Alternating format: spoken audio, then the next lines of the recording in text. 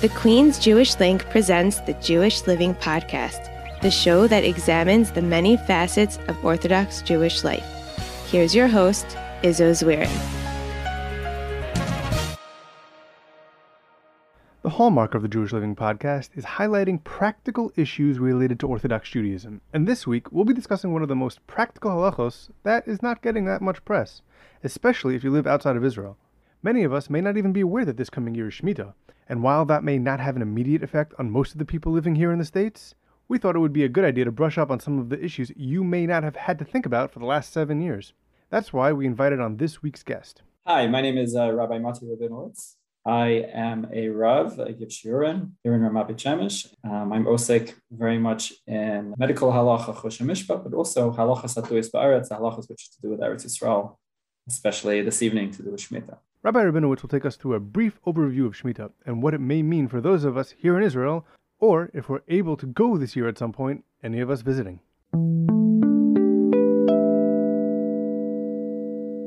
So, Rabbi Rabinowitz, thank you so much for joining me this week all the way from Eretz Yisrael. We had a fun time scheduling this, especially with the time difference.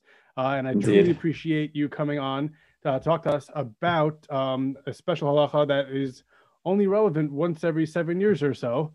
And that's actually the second time we've done that. We did a Siyam Hashas thing, but now we're going to deal with Shmitah. It's kind of on the same cycle.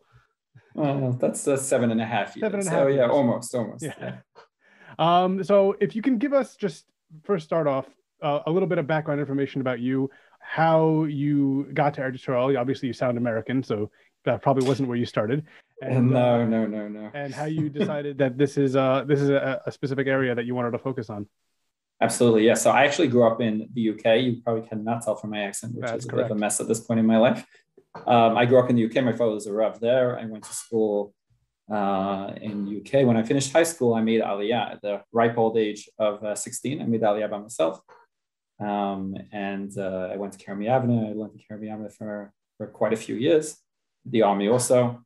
And then I went into Chinuch. Baruch Hashem, I've spent quite a few years, both in post-high school yeshivas and then also as a Rebbe in several high schools in the States. And I lived in the States for a while and came back here, Baruch Hashem, 5 years ago with a family. Eretz Yisrael is the love of my life in many ways, as are many other things.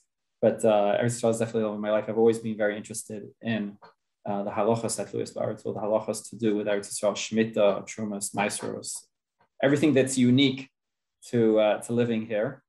And I have my own yard, so now it becomes even more relevant now. That's a rarity in Eretz Yisrael. Not everybody gets their own yard. Well, yeah, it's true. And even if you do get a yard, you get like 2 feet by 2 feet or something like that. But everyone has a mirpeset, so it's also relevant to mirpeset.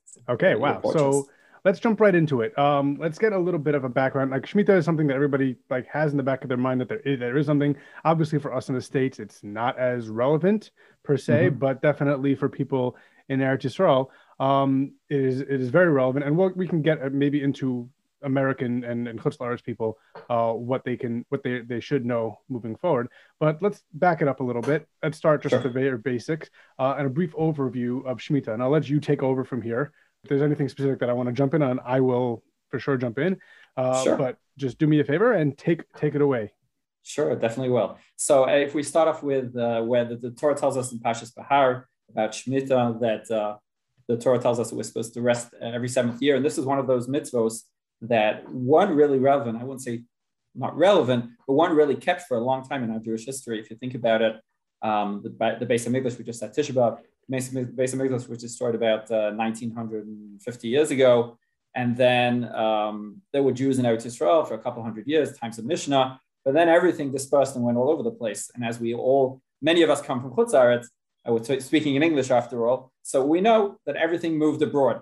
And only recently, really only the past 100, 200 years, have these topics of Shmitah and Trumas and Maasros and things like that really come back to life as, Baruch Hashem, we've been able to come back and many people making Aliyah and doing the Nefesh B'Nefesh thing. And finally, we have so many people here and Shmitah and all these mitzvahs now become so relevant.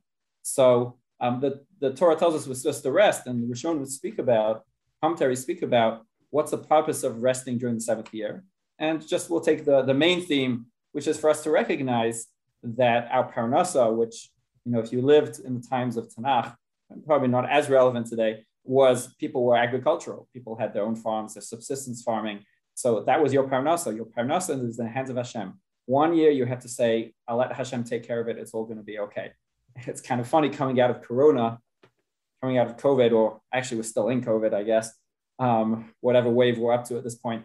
It's kind of a lesson that perhaps we don't need to learn. We perhaps might not feel that we need to learn, but still, we have to let go a bit from our parnasa and recognize that Hashem is running the world, and that things have to stop a bit, and we just let Hashem feed our parnasa, literally and figuratively. Right. So let's go into more practical things. What does Shmitah affect?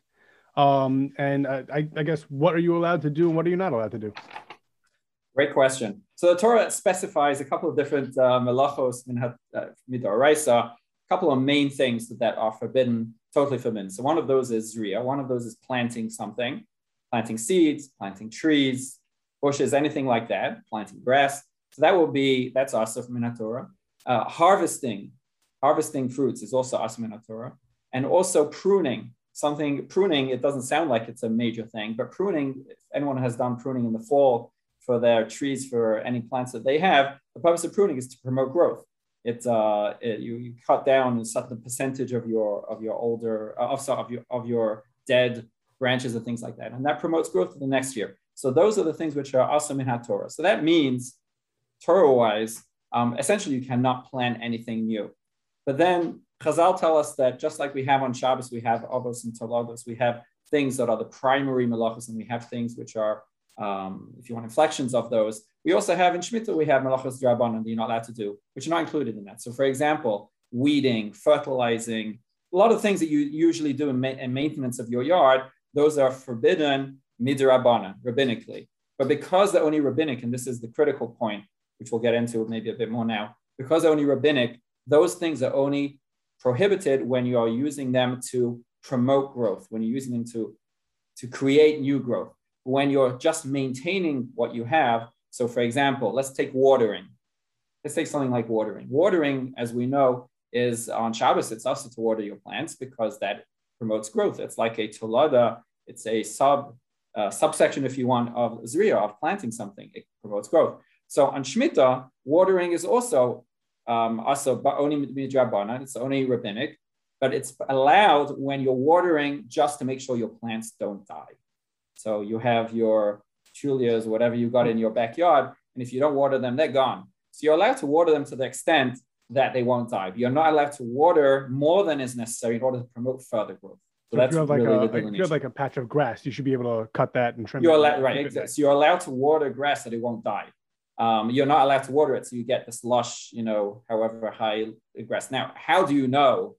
That's really always the question with these things. How do you know how much water you can and cannot do? That's a tough question. That's why we have gardeners and landscapers to tell us how much. My father is actually a retired landscaper, and actually, whenever we learned some sort of a topic in yeshiva that required a question of what is this plant? What is this? Like, my father would be the unofficial authority on what those things are. I'd have to go home with like a picture, like ask my father, all right, what is this thing? And then I have to bring back the answer. It was always a thing in my house. My siblings also. So we mentioned before, it's primarily for Israel, but is there some people that it affects more, some people that it affects less? Yeah, I mean, so it's interesting. Again, in the past, probably you would think of, and when we think coming from Chutz La'aretz, who it affects, we think of farmers. Again, primarily we think of the farmers, people who have the kibbutzim and things like that. They have large fields or large orchards of fruits. And that's obviously going to affect what they can do. But nowadays, as we mentioned before, most people have their own apartments, have their own houses, whether they have an actual patch of ground, which we'll call the yard, or whether they have plants outside on their merpeset, on their porch. Most people have plants of some sort. So it's not just relevant to farmers. It's actually relevant to pretty much everyone who's living in Israel, has to think about how it affects them personally. Right. All right. So we have this classic ability to kind of skirt the idea of Shmitah by making everything hefker. Can you talk a little bit about making all the fruits that you're growing, all of your plants hefker, and what that really means? Well, actually, it's like sort of the other way around. Actually, okay. The Torah tells us that we have to make all our fruits hefker.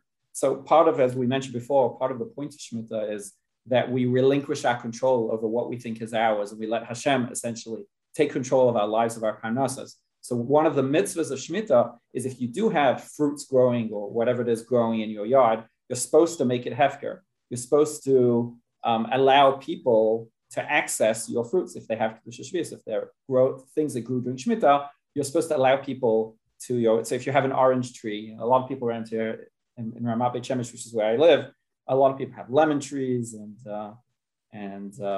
peaches and oranges and who knows whatever else. And these belong to people. They're not like just growing. Yeah, in their yards. They're in their yards, exactly. So that if you have fruits which have grown during Shmitah, you're supposed to put up a sign and say, anyone who wants these fruits can come get them. They are hefker. Now, it doesn't mean you have to let people walk through your house at any times, 2 a.m. Sorry, your house is not hefker. Right, exactly. Your house is not hefker. Your yard is not hefker. Just the fruits are hefker.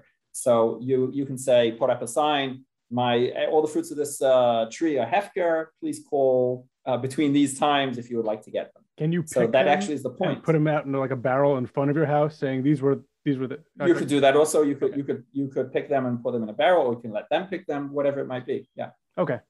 And before we move on to a couple of more specific issues, if you want to talk a little bit about Sfichin. Sfichin. Oh, right. So Sfichin is a very interesting rabbinic enactment, takana, that was made because they discovered, and this is probably not so shocking, that not everyone was keeping Shmitah in the right way. So what do I mean by that? Shmitah only applies to things that grew during the 7th year. So for example, now we are in the summer and we haven't started Shmitah yet. And most people have in their yards have things that they planted Pesach time in the spring, and they planted things and they have things that are growing now. Most of those things are not Shmitah produce.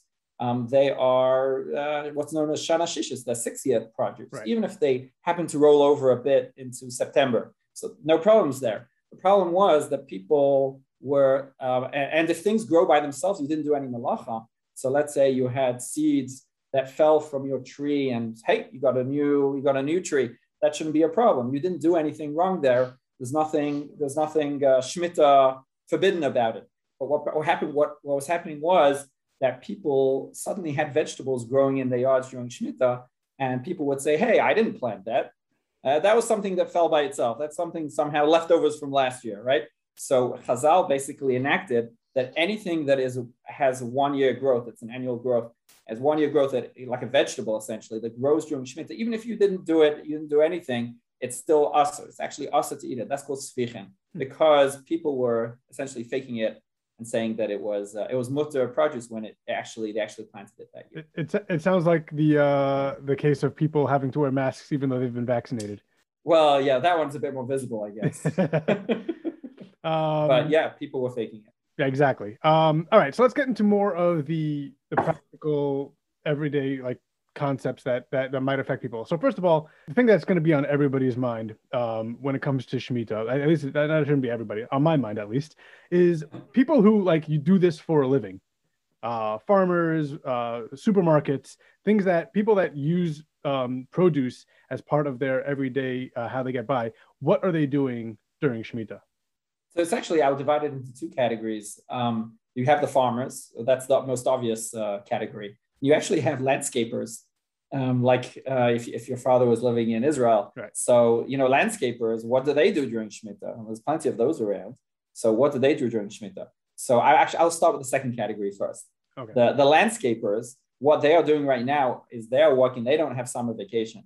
They have to get a boatload of work in before Rosh Hashanah. So they have, 6 weeks now? We're in the middle of Av. They have about 6 weeks now to do everything they need to do for people's yards before Shmitah. During Shmitah, they can do maintenance for things that will get destroyed if they don't do it.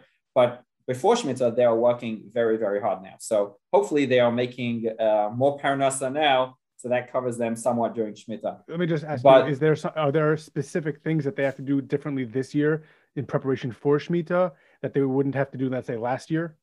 Yes, there definitely are. But maybe let me answer the farmers and then come back to that. So farmers have a couple of different things they do. First of all, you might have seen many ads, I know in Mishpacha and many other magazines and probably in other places, for Keren Shvius. which is a organization that raises money for farmers that are keeping Shmitah properly, and they're not working the ground. So it raises funds for them to sort of get them through a Shmitah. I don't know. Obviously, that depends on us. Depends on how much we give towards these organizations, how successful they will be, and how much money the farmers will have. But that's one mode of essentially supporting the farmers during Shmitah. Another thing which is interesting, or maybe we'll discuss a bit later, is something called Otza Beis Din, which is essentially the Batei Dinim in the country take over the orchards and the fields from the farmers, and they manage them and distribute produce from them during Shmitah. So technically, you're not allowed to do business in Shmitah produce and things like that. However, they need the farmers. They need somebody to do the maintenance work. As we said, you're allowed to do maintenance work. They need the farmers to do the maintenance work. They need the farmers to rent out their tractors and who knows whatever else. So the farmers very often get some income coming in from sort of that maintenance work, right, which Beis Din has to use them for. Let's go back to the landscapers. Yes. What was my question on that? What do they have to do different this year than right? What do landscapers have to do different? Yes, Manishtana has that for landscapers. What do landscapers have to do differently this year in preparation for Shmitah that they necessarily didn't have to do last year? Absolutely. So we mentioned that you're not allowed to plant. You're not allowed to really do anything which is not necessary for the plants that you're allowed to do things that they will survive during Shmitah. So anything other than that, you have to do pre-Shmitah. So for example, you want to plant anything, that the cutoff date for planting fruit trees is actually on Tu B'Av, which is in 2 days' time. Right. So this is the last week for planting fruit trees, at least before Shmitah, so that the trees have time to essentially grow into the ground before Shmitah kicks in. So that is one halacha, for example. That it's going to be 2 days' time from when we're talking, but by the time this airs, it'll be 2 days ago. Okay, interesting. I didn't know that. That's okay. But so that's one thing that landscapers are doing. So anything which is not necessary for survival. So fertilizing. If you have fruit trees and you want to put down fertilizer for the fruit, you have to do that before Shmitah. So anything like that which is not essential for the fruit, for your garden not to die, you have to do now before Shmitah, as opposed to regularly. You can obviously do that on an ongoing basis during the year. Okay, so there are a couple of things. What about publicly owned land? And by publicly, I don't mean necessarily it's Hefker, but maybe the government owns it. How does that play into it? And does the Israeli government do anything differently for Shmitah? Oh, a lot of good questions. Okay, so as far as public land, it really comes into a couple of different categories. First of all, in Israel, I guess you have that in the States somewhat, but in Israel, a lot of people live in apartment buildings. Right. So very often apartment buildings will have a apartment building yard at the bottom, and they'll have trees and bushes and things like that. So here you have it's not really publicly owned land, but it's a mutually owned land. So those apartment buildings also have to organize collectively, since they are the owners. They have to collectively organize and do all their collective work before Shmitah, etc. So that's one category. But then you get into the towns. So Ramat Beit Shemesh, Baruch Hashem, is a very, very pretty place. It's growing in leaps and bounds. Many people moving here, I'm sure this summer also. And there's lots of parks and there's lots of trees everywhere. So what happens to all of those during Shmitah? Do all the parks die? What happens to the maintenance of those? So, as we mentioned, there are things that you can do to keep the parks alive. You're allowed to water them to the extent that you need to. That will happen during Shmitah. But all the pruning and all the preparations, all the cutting back and everything you can think of is happening right now. So constantly, if you go around the streets, you'll see that there's piles of branches that they've been pruning back and everything. All the work is being done now before Shmitah. So even though usually you only prune in the fall, this year you're doing it much earlier to make sure that everything's ready for Shmitah. So that's what a lot of places are doing. I'm not sure everywhere. That's what a lot of places are doing. They're trying to preload the work for next year now during the summer. Now, we spoke a lot about the outdoor yards, plants, and fields. Plants in my house. I have plants hanging in my kitchen. I'm sure some people in Eretz Yisrael do as well. What are the halachos regarding those? Are they any different?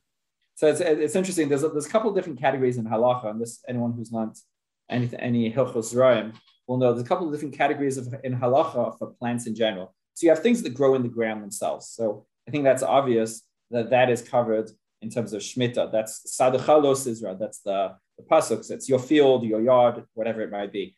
The question is, what happens to things which are indoors? What happens to plants which are not in the ground? They are either on top of the ground, maybe they're hanging, from your kitchen ceiling, who knows, whatever you have there. So what happens to those? Are those considered to be plants which are forbidden in terms of halachos Shmitah? It says salicha, your field. They're not your field. There's something hanging off your ceiling. What is the story with that? So there's two different categories here. There's what we call an atzitz nakuv, which atzitz nakuv, it means a plant which has holes in it.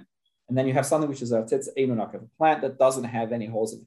A plant that has holes in it, and most plants usually do, you have them for drainage at the bottom, that, when you water, you have usually a plate or whatever it is underneath it to hold the water. So most plant pots have drainage at the bottom. Those are considered to be attached to the land, because ultimately, if you leave them for a while, you'll see the roots will actually grow out of the holes and they extend down to the ground. So atzitz nakuv is considered to be part of the land. Those fully have the halachos of Shmitah. Atzitz she'eino nakuv, if you have a plant pot that doesn't have holes in it, it's considered like a separate entity. It's not really in any way attached to the ground unless it's made of a material that's organically permeable, like wood or perhaps even earthenware. If it's plastic, which a lot of people have for their plant pots of plastic, then that's a separate entity. It's not considered attached to the ground. And if it's in your house, on top of that, it's in your house, which a house is not a field. This is a big discussion amongst the poskim. What happens if you have something which is indoors? Is that considered to be a part of Shmitah at all? Because Yerushalmi discusses this. So if it's something which is atzitz she'eino nakuv, meaning you have a plant pot with no holes inside your house, you can continue doing whatever you need to do during Shmitah. You don't have to worry about it. If it's something that has holes, it's on the ground, then you have to treat it like Shmitah, like Shmitah produce, Shmitah plants. Okay, so just extending that, like here in New York, especially in New York City, there's a lot of these urban gardens. So these aren't necessarily things that are like in the ground. They're kind of on top of the ground, even though they're outdoors. They're sometimes on top of apartment buildings. I'm sure you have those in Eretz Yisrael also, where on top of apartment buildings, these things aren't in the ground, especially in Eretz Yisrael. The ground is so important. Is that considered something that you're hitting all the good questions here? So this is actually a very, very interesting disagreement between Shlomo Zalman Auerbach, Zichrono Livracha, and if I'm not mistaken, the Chazon Ish, in terms of what happens if you live in a high floor. So let's say you have plant pots on your porch, on your, as you said, urban yard on the 10th floor somewhere. Is that considered like it's attached to the ground? I mean, it's on the 10th floor. You have air underneath your porch, let's say. So what is that considered attached? So there are those that are machmir. But Shlomo Zalman Auerbach felt that once you're not on the ground floor, you can consider that to be atzitz she'eino nakuv. Essentially, even if you have holes in it, you have a gap between where you are on the ground. It's not attached to the ground, so that's already considered an atzitz she'eino nakuv. So if that's inside, you don't have to worry about Shmitah. Even if it's on the ground, if it's on if it's outside, if it's on the top. Outside, if it's outside, you have to still worry about Shmitah. And the last one I'll ask about. Okay, go ahead. That's fine. That's fine. I don't want to get too complicated here. Also, okay. A lot of details. The last one I'll ask you about is greenhouses. Is there any specific differences for a greenhouse versus, because that's indoors? I could have a greenhouse on the top of my apartment building, but generally a greenhouse probably isn't. But are there any specific halachos about a greenhouse? Okay, so I'll go for a bit on a tangent here. So the answer is yes. That's the short answer. Now the long answer. This came up way back when. It's actually not that long ago with Gush Katif. So when Gush Katif was still in Gush Katif, so Gush Katif was famous for their greenhouses where they grew lots of vegetables, and they grew what's something which is known as hydroponics in English, and in Hebrew it's called matzah menutak, which means it's essentially growing things which are detached from the ground. You grow them on, I guess, in containers, sort of, on top of things, and it's inside a greenhouse. It's not in the ground. It's not anything. Totally detached. So the shaila was asked: it's a greenhouse? It's not in a field. It's a house, and it's detached from the ground, and the foliage isn't on top of the ground. All these different things. So is that okay during Shmitah? So this was something that went the rounds of poskim, and the poskim said it's okay, and that's one of the things which we'll get to probably soon. One of the ways we actually have produce during Shmitah, one of the many ways, is through what's known as this hydroponics, which is growing in greenhouses, growing things which are not on the ground, are detached from the ground in a greenhouse. It's not considered to be, according to a lot of poskim, it's not considered to be regular growth.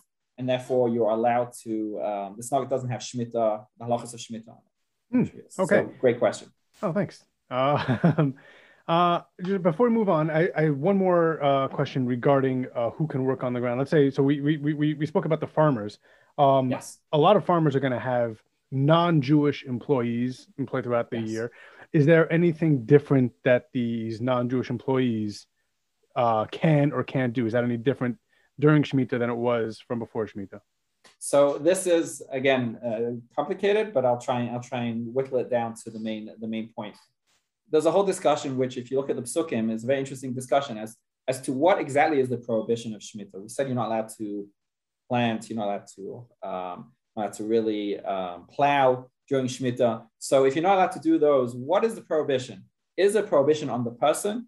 We want to get into yeshiva lingo. Is it on the gavra? Is it on the person? Or is the prohibition on the field? That your field should not be worked on during Shmitah. So that's really the question. So if you look at the psukim, it's actually two different psukim. One pasuk says, Sadecha lo sizra, you should not plant your field. It seems to imply that it's the prohibitions on you. On the other hand, it says, V'shav sahar, the land should rest. That seems to imply that we don't care who's working the land, right? But your land should rest. So that's really what it boils down to. Generally, the consensus is that it has to be also that the land is resting. So you cannot pull a fast one and say, hey, I'm not working my yard. I'll go get, depending on which country you're in, whichever nationality you're going to get to work your land, because, hey, I'm not doing it. I'm not doing anything wrong. The guy's going to do it for me. No, your land has to rest. Your land has to shafsar. The land has to rest. It's yours. You're not allowed to let other people work on it. All right. So let's go a different way. Is there, like we do on Pesach when we sell our chametz, can I sell my land to a non-Jew, have them work it for a year, and then buy it back later? Yeah, that's what's known as heter mechira, and I think maybe we'll get to that when we deal with the different types of produce. But yes, this is one of the innovations, one of the famous discussions which has become very intense over the years as to whether one can do heter mechira, which is essentially selling one's land to, in Eretz Yisrael, obviously to Arabs, when they can sell one's land so that the land is now not mine, it's somebody else's, and now it can be worked. So maybe we'll get into a bit more detail soon on that. A lot of people in America have homes in Eretz Yisrael. Maybe not necessarily that they have fields, but they have homes. Is there anything that I would think most people don't have fields? Most people don't have fields, but is there anything that they should keep in mind that they should know before? And I would throw out one thing that we mentioned earlier. If they have an apartment, their building might have to do some things if they own a field. Is there, and they might need to be a part of that. Is there anything else that they should know about that they might not be paying attention to? It's a summer that they're probably in America at this point, not heading back. They might not even realize. Absolutely. And they might not realize. So is there anything that people who own property in Eretz Yisrael should think about now? Yeah. So to essentially extend what we spoke about before. So if you have an apartment and you're living in an apartment building which has a yard, so most apartments in Eretz Yisrael most apartment buildings have something which is known as a vad bayit, which is essentially the homeowners organization that takes care of maintenance of the building. So usually they will be discussing at this point in time what needs to be done before Shmitah for the yard. So one has to make sure that that's happening. But let's leave that out. Let's say you have your own yard in your apartment, you have your own mirpeset, you have things there. You have to make sure that you bring in a landscaper to do any work that needs to be done that cannot be done during Shmitah, obviously, to make sure everything is done before Rosh Hashanah. As I said, I think the landscapers and gardeners and whatever else are extremely busy this time of year. They're not taking summer vacation. I think they'll have enough of vacation next year. So that's definitely something you need to take care of beforehand. Just an interesting point. I received a shaila just last week from somebody who mentioned that they are buying an apartment right now. They're in the process of purchasing an apartment, actually here in Ramat Beit Shemesh, and that apartment is going to have a yard. And they are probably going to take ownership sometime during Shmitah. Now, usually, before you take ownership, the kablan, the contractor, is going to bring in dirt. He's going to put down dirt in the yard. He's going to do a bit of work there. He's not going to do anything fancy, but he's going to do the preparations for a yard in there. Are you permitted to let the kablan, to let the contractor do that? So what I said to him was that I think, again, this is getting into Choshen Mishpat already, but I think that generally it's accepted that until you've paid all the money, your contractor will say usually, until you've paid everything, until you get the keys, the apartment is not technically yours. So that's probably not an issue if you're having work done before you've taken ownership. But yes, you're 100% right. Anyone who owns an apartment or a house who lives in Chutz Aretz, even though it's very distant, both physically and sort of mentally, you're not thinking, if you're in the Catskills and no one's thinking about, hey, what am I doing in my apartment? But you still have to remember that before Shmitah, make sure you bring somebody in to take care of what needs to be taken care of for Rosh Hashanah. All right. Are you allowed to buy a piece of property that includes a yard during Shmitah? No reason why not. No reason why not at all. It's just the produce that comes from it. Exactly. The only thing which is prohibited is doing malacha, doing work on it, and any produce that grows on it has the kedusha of Shmitah, but you have to be mafkir, you have to make it hefker for everyone. You're allowed to purchase, sure. All right, let's jump back to the Heter Mechira because we mentioned it already, and I want to take a little bit of time to talk about it. So first of all, I think based on our conversation, we already figured out what a Heter Mechira is, but if you can give a little bit of a history about the Heter Mechira and what it entails and what it does not entail. So I could probably speak for a whole week on this one, but let's try 5 minutes. Well, this whole book's written on this topic, but I'll try and again whittle it down historically and the pros and cons as much as I can. So about in the mid 19th century, when Jews were starting to come back to Eretz Yisrael, the students, the Talmidim of the Vilna Gaon and the Baal Shem Tov started coming back to Eretz Yisrael. So the issue came up where the Yishuv, what's known as the Yishuv Yashan, the Yishuv really didn't have any way of surviving produce-wise financially. The farmers who were starting up the new places, which you probably heard of, Zichron Yaakov and Rishon LeZion, all these places, I mean, they had no way of surviving during Shmitah. So there was no Keren Shvius at that time. So what were they going to do? So there was a whole discussion amongst the Gedolim, amongst the many poskim in Europe, whether we can come up with this new idea, which is let's sell the land to the Arabs, and then they continue to be worked and produce can still be used, etc., during Shmitah. This was a very, very, very big discussion, very big argument between many of the poskim in Europe. So, for example, people like the Netziv from Volozhin was very much against this. The Aruch HaShulchan, the famous people were very much against it. But there were a lot of proponents also. And they said because the issue of the people moving to Israel in such dire financial straits, this is something we have to find a heter for based on many different things. This started in the 19th century, but as more and more people moved, you can imagine that the impetus for this obviously becomes larger and larger. The economic impact of Shmitah becomes greater and greater as you have more people to feed and more people living on the land. So as this continued, a lot of the people who are opposed to Heter Mechira allowed it sporadically. So for example, the Rabbanim of Yerushalayim, Maharil Diskin or Shmuel Salant, were very much against. They felt that one should not, this is a tremendous opportunity to keep the mitzvah Shmitah. Why should we essentially circumvent the whole thing by selling land to the Arabs? So they did not want to use Heter Mechira, but there were 1 or 2 Shmitahs where they saw the situation was that bad that even they allowed it. The question then became, as the issue became more industrial, is it really necessary to still do that?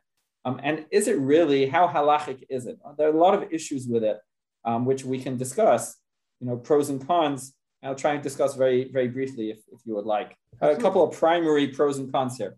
So certain poskim halachic authorities felt that there's a problem of lo sechanein, which means the Gemara tells us that we're moving back to Eretz Yisrael, we're living in Eretz Yisrael. It's because Hashem gave us the land. So there's an issur, there's a prohibition of selling land to non-Jews in Eretz Yisrael. So the Chazon Ish, for example, very much promoted this concept of lo sechanein, that there's a problem. You can't just sell land to Arabs in Eretz Yisrael. That defeats the whole purpose of what we're making aliyah for in a way, which is it's ours, we're living here. So we're selling half the country to an Arab. So that doesn't make any sense. So sort of that central idea, one of the reasons why the Chazon Ish was against it. Rav Kook, who was one of the proponents, famously, of Heter Mechira, he gave us a lot of reasoning why it might be okay. For example, he said that the prohibition of selling land to a goy in Eretz Yisrael basis on the Meiri, one of the Rishonim, is only if you sell it to a non-Jew who worships Avodah Zarah. So if you want to sell the land to a Hindu somewhere, that might be a problem. But if you're selling it to Yishmaelim, you're selling it to Arabs who we generally accept are not of the Avodah Zarah, they're monotheistic. So maybe that's not a prohibition of Sechanim. And again, this is a very large discussion. I don't know all the details. But the two, I think, major points which are very relevant. One of them is how real is the sale? You mentioned before, for example, Mechiras Chametz, when we sell Chametz every year. This is a discussion which always comes up. How real is the sale when you're selling? Are you really selling half the land, half the country to an Arab? I mean, do you really mean it? Is that really true? Is it even legal? And one of the questions which came up, is it legal? In Israel, there's this backwards thing, backwards legalese, and there's a reason for it. Historically, before 1917, when the British took over during towards the end of the First World War, the people who were ruling here were the Ottomans, the Turks. So the Ottoman Empire had their own legal system. And one of the throwbacks to the Ottoman legal system is something which is known as the taboo. Taboo, actually. And it's not taboo, it's taboo. I have to pronounce that correctly because obviously that could mean something totally different.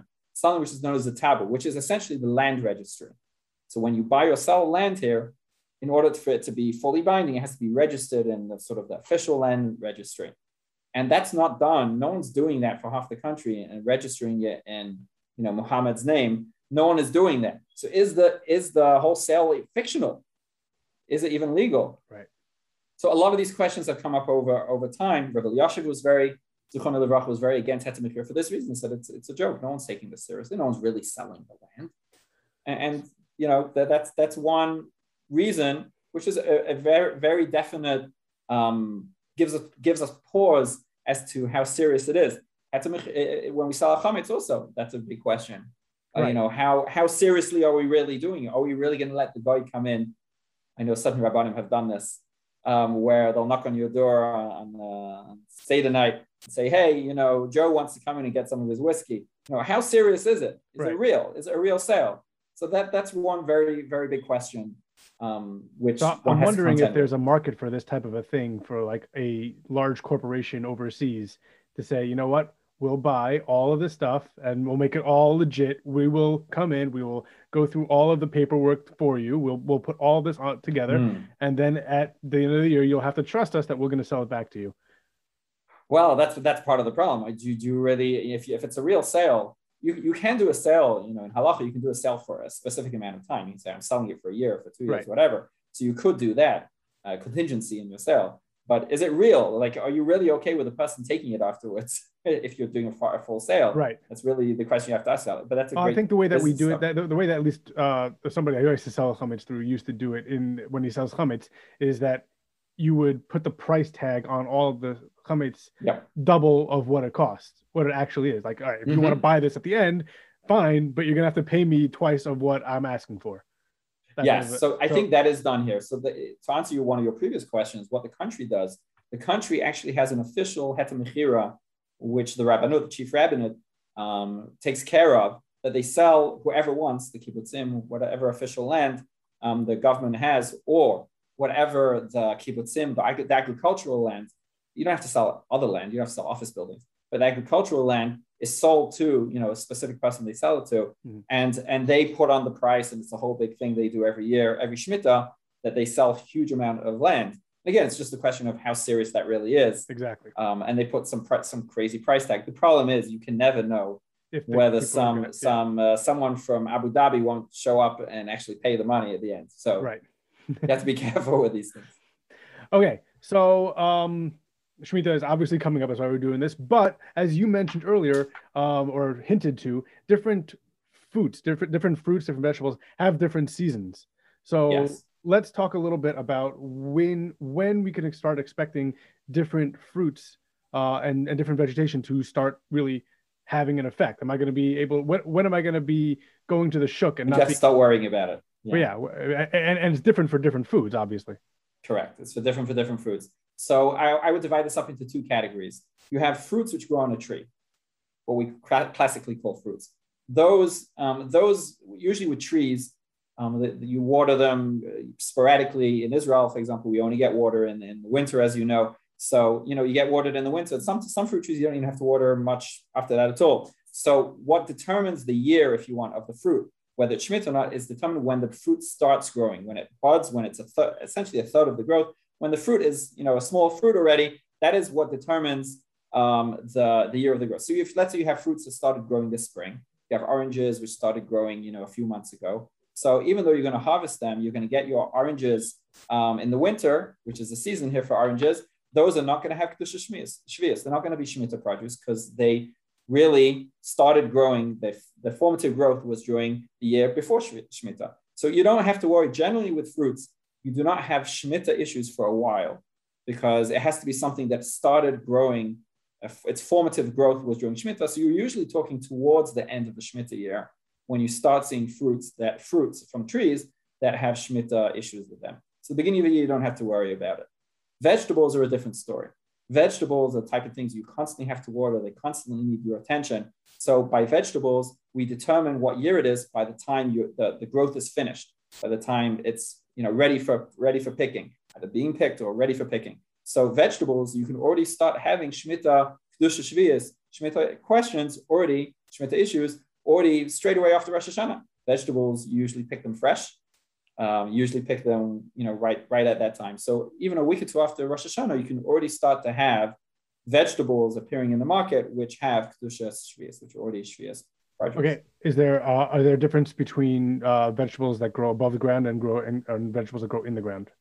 Not that I know of. No, I think they're all the same category. Okay. They are the type of things that require more attention. So those are the type of things that what determines Shemitah is the end of their growth. Sorry, and just for ease sake, vegetables that we're defining are Hadama things. Hadama, yes, Hadama. So where does banana, or are there bananas that grow in Israel at least? There are bananas that grow in Israel. Where does banana fall into as far as Shemitah? That's a very good question. I'm not 100% sure about that. Okay. I have to look that up. For those listening, ask your local Orthodox rabbi when you have to stop buying bananas that grow in Israel.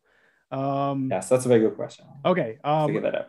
So I was in Eretz Yisrael for a year and a half when in yeshiva. Yes. One of the things that I used to do every Friday was go to the shuk and get something for Shabbos. Yes. Where am I getting my stuff? Like I'm gonna be, let's say I'm an American learning in Eretz Yisrael for a year, and it happens to be next year. Where am I getting my stuff? Or even the year afterwards, when the fruit also starts being a problem. Where am I getting my fruits from? Where am I getting my vegetables from? Yeah, so there's a couple of different, actually more than a couple. There's 6 or 7 different ways you can get fruits and vegetables. It gets a bit complicated, but I'm going to sort of go through a list of different categories, and then you'll see how it applies in different areas. So the first thing, which is true in any country nowadays, with dealing with global commerce, first thing is that a lot of fruit and vegetables that we have don't actually grow where you are. They're imported from, if you're in the States, you import things from the Caribbean in the winter and who knows wherever else. Here also, even though Baruch Hashem in Eretz Yisrael, we have good weather and a lot of things grow here, but a lot of things that get imported. So during Shmitah, a lot more things are going to be imported. Obviously, if you're getting things imported from Turkey or from who knows wherever else, there's no issue of Shmitah for something that go outside Israel. So that's the first category. And very often you'll see when you go to the shuk or you go to the stores or the supermarkets, you'll see a sign that says Miuva Michutz Haaretz. It came from Chutz Haaretz. Means you don't have to worry about it at all. But it also doesn't mean that it's going to be more expensive, just so people are aware. Well, actually, so that's a very good question. No one really knows before Shmitah exactly what the prices are going to look like. It depends. Look, after a year of Corona, when the supply chains were totally all over the place, there's no guarantees for prices for anything anymore. Right. I know prices have gone up everywhere. So I'm not 100% sure. But usually when things are imported, they are a bit more expensive. Okay. That is the truth. But that's one category. Another category of fruits and vegetables are, we mentioned perhaps previously, or maybe we didn't, I don't remember, that Shmitah only applies to what is halachically considered to be Israel. And of course, what is halachically considered to be Israel is a whole discussion itself. 2 weeks ago, we're Parshas Vayischanan this week. So 2 weeks ago, we read Parshas Maseh, which are the boundaries, the halachic boundaries of Eretz Yisrael when Olei Mitzrayim, when people came out from Mitzrayim, they came into Eretz Yisrael. What were the halachic boundaries of Eretz Yisrael? So that's very relevant here also. You can geographically define what those boundaries are, and you can grow things outside of those boundaries. And hey presto, you have fruits and vegetables that are not problematic in terms of Shmitah, Trumas, Maisus, anything essentially. So this has been in every Shmitah cycle. It's a whole discussion. It's a whole, again, the book's written on this, but really the southern boundary of Eretz Yisrael is really the big question. Most authorities hold, for example, this might upset a few people, but most authorities hold that Eilat is not considered technically part of Eretz Yisrael. Eilat was not technically part of Eretz Yisrael. The one outlier is Rav Tuchachinsky, who felt that maybe it was. But generally, the consensus is that Eilat and the southern Arava, as the area as you drive down to Eilat, the sort of the bottom part of the Arava, the Negev, is not really technically part of Eretz Yisrael. There's a whole discussion whether you can go to Eilat. Is it considered like you're going to Chutz Eretz? There was a whole discussion in the 50s about whether you have to keep Yom Tov Sheni in Eilat. A very interesting discussion. I'm not going to go into that now, totally off topic. But just to show that it's not clear exactly where the boundary of the southern boundary of Israel is. So most hashgachos here allow, if not all, allow produce that is grown towards Eilat, the southern Arava, the kibbutzim that live there, to be considered not Eretz Yisrael produce. And they grow a lot of vegetables. They have a lot of greenhouses. You mentioned greenhouses before. And all that produce is not problematic at all. So they supply a lot of the vegetables in Israel during the winter. That's a second source. Category. Second category. A third category, which we already mentioned, was hydroponics. And there are some places, just like Gush Katif used to do, where they have extensive greenhouses, which are not just greenhouses, but matzamin, which means things are grown separate from the ground in the greenhouses and it's a whole big system. So those, according to a lot of authorities, are also do not have Kedusha Shmitah. They have no prohibitions, no restrictions on this. That's the third category. There's another category, which is Arab produce. So we were discussing Heter Mechira before, but if Arabs themselves, then even if you don't sell Jewish land to Arabs, they have their own fields, they have their own farms, so they produce produce, and their produce obviously goes into the markets in a regular year also. Now people are relying a lot more during Shmitah. People are going to be relying a lot more on Arab produce also, even though there's a big question mark over that halachically. Maybe I'll go into that just very quickly now. There's a whole discussion whether Arab produce still has the Kedusha of Eretz Yisrael. If Eretz Yisrael is Kadosh and there's Kedusha which affects the fruits, if the land is, farm X is owned by an Arab, does that mean any produce that they have does not have Kedusha Shvius? Or is it automatically the Kedusha goes bye-bye because it's owned by an Arab? Or do you say, no, it's land in Eretz Yisrael, it's fruit that grew in Eretz Yisrael. The fact that it happens to be owned by Ahmed and Muhammad, it doesn't make a difference. It still has Kedusha Shvius. So this was a very big disagreement about 5 centuries ago between the Beis Yosef, Rabbi Yosef Cairo in Tzfat, and the Mabit, who was a contemporary of his in Tzfat. A very big discussion which went on and has been going on for centuries, essentially, whether Arab produce has Kedusha Shvius or not. Most people in Eretz Yisrael assume it does not have Kedusha Shvius, in which case you're good. But the Chazon Ish, and in Bnei Brak, they're very makbid. If you go shopping in Bnei Brak, it's very different during Shmitah if you go shopping for produce in Bnei than it is going shopping in Yerushalayim. In Bnei Brak, they won't use Arab produce so much during Shmitah. They hold it's no different from Jewish produce. It's Eretz Yisrael. It's, just because it's owned by Arabs. Back to the question is if the Isser is on the owner or if it's on the land. Wouldn't that be, because if it's on the land, then it wouldn't matter if the Arabs own it. Yeah, that's right. It's saying in terms of the malacha. Yeah, that's an interesting point. That is an interesting point. But they felt that even if you couldn't do the malacha, but any fruits which grow there still have, even if you couldn't do the malacha, the fruits themselves which grew still have Kedusha Shmitah because it's Eretz Yisrael. Right. It doesn't make a difference. It's Eretz Yisrael. So in Bnei Brak, they follow the Chazon Ish, who was the Rav of Bnei Brak 60, 70 years ago. And they hold that Arab produce is the same as Jewish produce. There's no difference. Has Kedusha Shvius. So therefore, they won't rely on Arab produce. Most of Israel relies on Arab produce. And therefore, a lot of supermarkets you will see, I would say that probably the primary produce you go to a firm supermarket will be either imported produce or Arab produce. Those are going to be the two primary sources. And obviously there's Heter Mechira, which is a whole different category. Right. Okay. So is there one more category that you're going to there's two more. Two more. Go ahead. Sorry. This is why it gets so complicated. This is why another category, as we mentioned, another category is Otza Basin, we mentioned before. Mm-hmm. What Otza Basin is, as we mentioned, is that instead of the Jewish farmer working the land, without going into the reasoning behind it and the sources behind it, that Basin essentially takes over the land and says, it's not your land, you're not doing anything, it's Hefker, but us as a Basin, we are taking care of the produce for the community. For Aniyim, classically it was for poor people who didn't have any food during Shmitah. So Basin would gather it up and just distribute it essentially for people who don't have what to eat. That's how it was classically. So nowadays, Basin does the same thing. They essentially take over the management of producing, not so much producing, but harvesting and bringing all the fruit and produce to market. And they charge for that overhead. But they're not allowed to charge for the fruits themselves because the fruits are hefker. They charge for all the overhead, essentially all the manpower to bring the fruit, to get the fruit to market. And that's called Otza based in. And because that grew on Jewish land, that has Kedusha Shvius, that has regular halachos of Shvius. You only buy a small amount at a time. We'll discuss that perhaps in next time. So that is another form of fruits and vegetables that you can get during Shmitah, Otza based in. It's a bit more limited usually because depends what's growing in the field at that time. And finally, you have Heter Mechira, which we already covered. Yes. Yeah.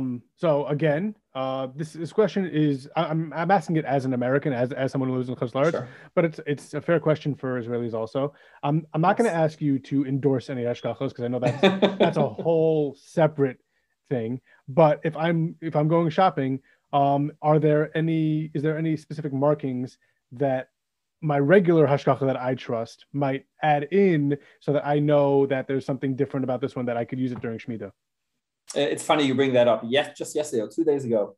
So I'm giving shiurim right now on the halachos Shmitah, as many people here are, as we get ready for Shmitah. So I saw an article that last Shmitah, there were potato chips that were produced by the same company. I don't remember which company it was. Produced potato chips in Israel, and they produced two different, same bag, same everything, two different types of potato chips.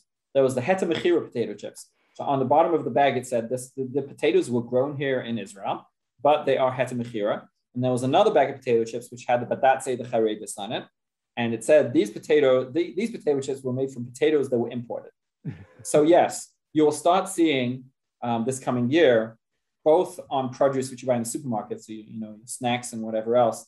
But more importantly, when you're buying fresh produce, you will look on top and you'll see what the source of that produce is. Is it Arab produce? Is it imported? Is it Heter Mechira? Is it Otza based in and things like that? So yeah, that is something which you have to look out for slowly more with vegetables, as we said in the beginning, but as you get through the year in terms of fruits and then wine and preserves, pickles and things like that. Obviously that's later on as these things get produced, you're going to see on the bottles of wine, it's Otza based in wine, it's whatever else it might be wine. You'll see specific labels indicating what type of produce it is. All right. Well, since you mentioned wine, I'm gonna switch it to another alcohol because there's hard alcohol, whiskey, that could be sitting in barrels for a while. If that sits through Shmitah, is that a problem? I'm not sure luckily, I'm not sure they make whiskey in Israel, so I don't have that problem. That's a whole problem in of itself in terms of, as you know, in terms of wine barrels and other kashrus issues. I'm not sure how relevant that specifically is to Israel. Okay. All right. And the other one that I was going to ask you is, might people start seeing just even right after Rosh Hashanah signs saying this produce was grown from last year, so to buy that? Or yes. So you will see that. You will see Yuvul. Yes. So again, in Israel, mostly in Hebrew, but you'll see signs when you're going to supermarkets. Will say this is Yuvul Shnat Shishit. This is from the 6th year. And also same thing when you get to not next year, but the year after, which is essentially the year post Shmitah. You'll still have a lot of Shmitah produce around, right? And you will see things which say Shnat Shvius or Shana Shminis, right? Things that grew after Shmitah. You'll see a lot of signs around. So yes, buyer beware is definitely true. When you get to Shmitah, you have to look at the labels and try and identify what category these fall into. I do want to ask you one more thing, and this goes back to something you said right at the beginning, where this is a relatively, like in comparison to how long we've been doing other mitzvahs, a relatively new phenomenon. Now, I've noticed this. This is the second time I've done an episode on something like that. we ended up airing it, but I wanted to do an episode on shatnez, and shatnez was something that people weren't really keeping for a while, and then it took one man to come in and just, change how we view shatnez. And now everybody has their suits and new garments checked for shatnez before they wear it. Do you think there's another mitzvah out there that hasn't been tackled yet that may be something that somebody out there can go into and bring it back to relevancy, something that we haven't really considered in a while? So whether it be something like Shmitah or shatnez, is there something out there that kind of needs a reinvigoration? So it's interesting. One of my I'm very much I'm in Dayanos, and I deal with halachos and mishpat, and this is a totally different tangent than what we're dealing with right now. Yes, it is. But one of the things I think which is very relevant and totally off topic is and hasn't been dealt with is the rules of government. How is a government? How are we supposed to have ethical management? How are we supposed to rule a country? So the same idea is really a shmitah. We had this huge gap in history of 15, 16, 1700 years where we never had any self-rule. Not that things were going so amazingly during Bai Sheni, if you read Josephus, but at least there was some semblance of self-rule. We knew what we were doing to a degree. But now we've been back in Eretz Yisrael for 100 years, and there have been Sfarim written, definitely Tzitz Eliezer, or Eliezer Waldenberg, or the whole Sefer Chus Medina. I mean, certain Sfarim written, but there's definitely a huge field of how we're supposed to rule ourselves, how we're supposed to be, Ola Goyim, but also Ola Atzmeinu, how we're supposed to really be ethically managing our country, our organizations, our companies, and things like that. So I definitely think that's a major field that is ripe for someone who wants to tackle it. Time. Yes, tackle it. Yes. Before I let you go, is there anything else you wanted to let us know about? Is there anything else that you think is important that we didn't cover yet? I think what we did here, I think we get a very good initial summary for preparation for Shmitah, which I think is very important. Obviously, we are about 6 weeks away from Shmitah, and also sort of the highlights of all the different produce. I think we covered, most of that very well. And again, just to perhaps summarize, a lot of things to be taken care of now if you live in Israel before Shmitah, with your yard, with your plants, wherever they're hanging, with your building. So there's a lot of things to be done before Shmitah, but also just to get ready and then think about how you want to purchase produce. So just to end off with, we mentioned, I think it's 6 different ways you can get produce. And a lot of people now are deliberating, which one should they use? Eeny, meeny, miny, mo, you have 6 options. What do you want to buy? Otza Basin specifically, do you want to use Heter Mechira? And one of the things which is coming up is, and there's organizations which are promoting this, Jewish farmers, and I think one of the initial questions that you asked, where Jewish farmers are really going to have a hard time with Parnasa. There's been money coming in from the site, from this and that.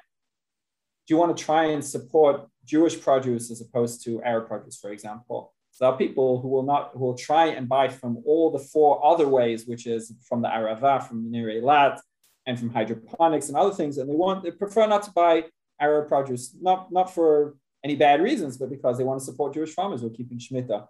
So there are organizations such as Otzar Haaretz, which is an organization which was started, I think, for about 15 years ago, 20 years ago, which will disseminate produce, and they will get the produce for you from Jewish sources, and they will give you the produce. There's a lot of organizations here that are trying to help the farmers get through the year, and also help people get the produce that they want, quality produce, hopefully, during Shmitah year. So please support all the farmers as much as you can.